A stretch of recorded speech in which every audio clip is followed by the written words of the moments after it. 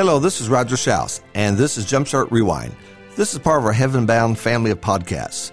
Jumpstart number 1819, first written March 31st, 2017. Psalms 133, verse 1. Behold, how good and how pleasant it is for brothers to dwell together in unity. Unity, the ability to get along, blend together, work together, and be one is a huge aspect of the New Testament church. We find expressions such as one mind, one voice, striving together as essential elements that made the church functional and practical. The Ephesians were told to be diligent to preserve the unity of the Spirit. Getting along isn't easy. It isn't easy at home, it isn't easy in the nation, and it certainly isn't easy in the congregation. The New Testament shows the strains and difficulties of unity. The Jews and Gentiles blending together created some unique issues that had to be worked out and worked through. Differences such as eating meats sacrificed to idols tested this unity. Some didn't do well with this unity. The Galatians were warned about biting and devouring one another. Diotrephes refused to accept some brethren that were sent from the Apostle John. He put them out. The Corinthians were divided and splintered in many areas. It affected their worship, specifically the Lord's Supper, and it drove some to having lawsuits against each other. Getting along is hard. Take a road trip with the kids and you'll find this out. It's a challenge today to get believers to be one. Everyone has their own thoughts about how things ought to be done. It's hard for a husband and wife to agree on what color to paint the walls at home. Imagine trying to set the course with 400 people involved. You'll never please everyone. However, unity can still prevail. Here are some things I've learned about unity. First, unity begins with an attitude and spirit that wants to be together. Take a kid and send him to summer camp, and if that kid goes kicking and screaming, and his mind is made up that he won't like it, there's a strong chance he won't like it. But talk it up. Send some friends with him. Get his attitude changed, and the results will change. I don't like it works well if you live by yourself in an apartment. But if you want to do anything with someone else, you have to learn to get along. This is learned in dating. This is the key to marriage. I've watched many shows with my wife that I would have never watched by myself. My wife wanted to watch them, and I wanted to sit by her, so I watched them. In fact, I not only learned some things, they weren't that bad after all. In fact, I grew to like some of those shows. That's what the spirit of unity will do to a person. If your mind is made up that I don't like something down at the church, you probably won't like it. But if you have the spirit that says, I want to sit with others, you may grow to like those things. Secondly, the very nature of the word unity implies getting along with others. If everyone did what I want to do, there's no unity. They're doing what I want. Unity is about getting along. This is lacking in our times. Society demands that you accept me, but I don't have to accept you. That's nothing more than selfishness. That will always blow up and it will always fail. It kills a marriage. It destroys friendships. It severs a church. Get along. It may not be my idea, but if it's not wrong, why can't I give it a try?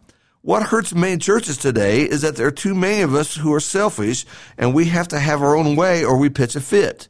The expression, I'll take my ball and go home, is exactly how some feel and behave. Why should you have your way? Why shouldn't I not have my way? When dealing with things down at the church house, two things must come first in our thinking. Number one, is it right with the Lord? Unity around error is wrong. Everyone wanting a golden calf doesn't mean golden calves are right. The Lord has to be thought of first. Is it biblical? Is it consistent with scriptures? Is this what we're supposed to be doing? That must come first every single time. Next, what's best for the group? When you're trying to unify a group, the group as a whole must be thought of about. Where are they spiritually? What is best interest in them spiritually? What will help them the most? This is what it looks like at home. Maybe dad feels like going golfing every Saturday, his day off. Sounds like fun. But for the group, the family, it may not be the best thing. He may need to take the kids to the park. Dad may do some things he doesn't feel like doing, but it's not about him. It's about the unit, the family, the group. Thirdly, unity moves beyond moves beyond attitudes and the spirit to actually participating together. It's one thing to say, I'll go along with it, but then you never show up or you never are involved with those things. On our Saturday illustration, Dad could send Mom and the kids to the park and he goes golfing.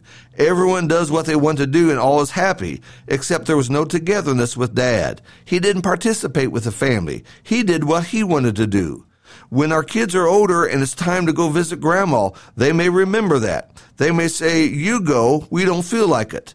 Cooperating, participating, engaged, being there when the church has a special meeting in class, being there because the shepherds have designed something that will help us, being there because unity demands that. Unity is more than an attitude, it's doing things together, it's being together. Fourth, unity is based upon decisions that's been made by the trusted shepherds or elders. Men who truly have their hearts set on helping the church have a track record of making important decisions that will benefit all of us. Their history has proven this. They've not done things without pouring hours and prayers into this project. Now, this may be a problem in some places. Maybe the shepherds have not proven themselves. Maybe the members do not trust the shepherds. Maybe the relationship is not healthy and good. If that's the case, then there may be a struggle with unity. Have you ever seen what happens when unity is missing in the church? It's not a pretty picture.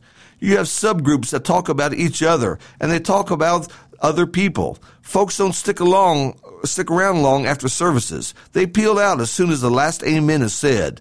Why stick around? There's nothing in common with these other people. That's the thinking when unity is missing. Activities, projects, and special meetings are usually a bust. Few show up. No one supports these things.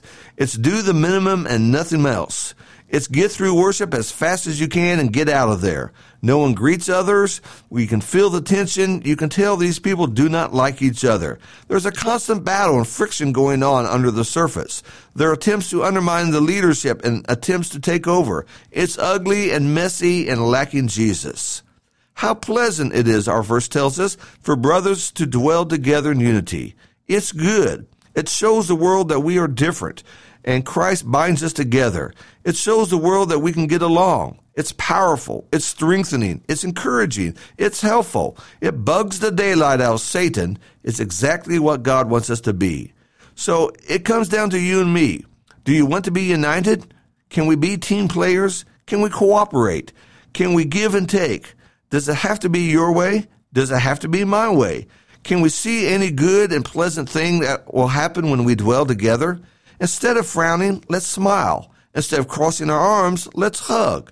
Instead of sitting alone, let's sit together. Instead of going our own way, let's walk together. Can we talk? Can we listen? Can we be together? Can we share? Can we learn from each other? Unity, it begins with you and me wanting it. That's what it's all about. Thank you so much for listening.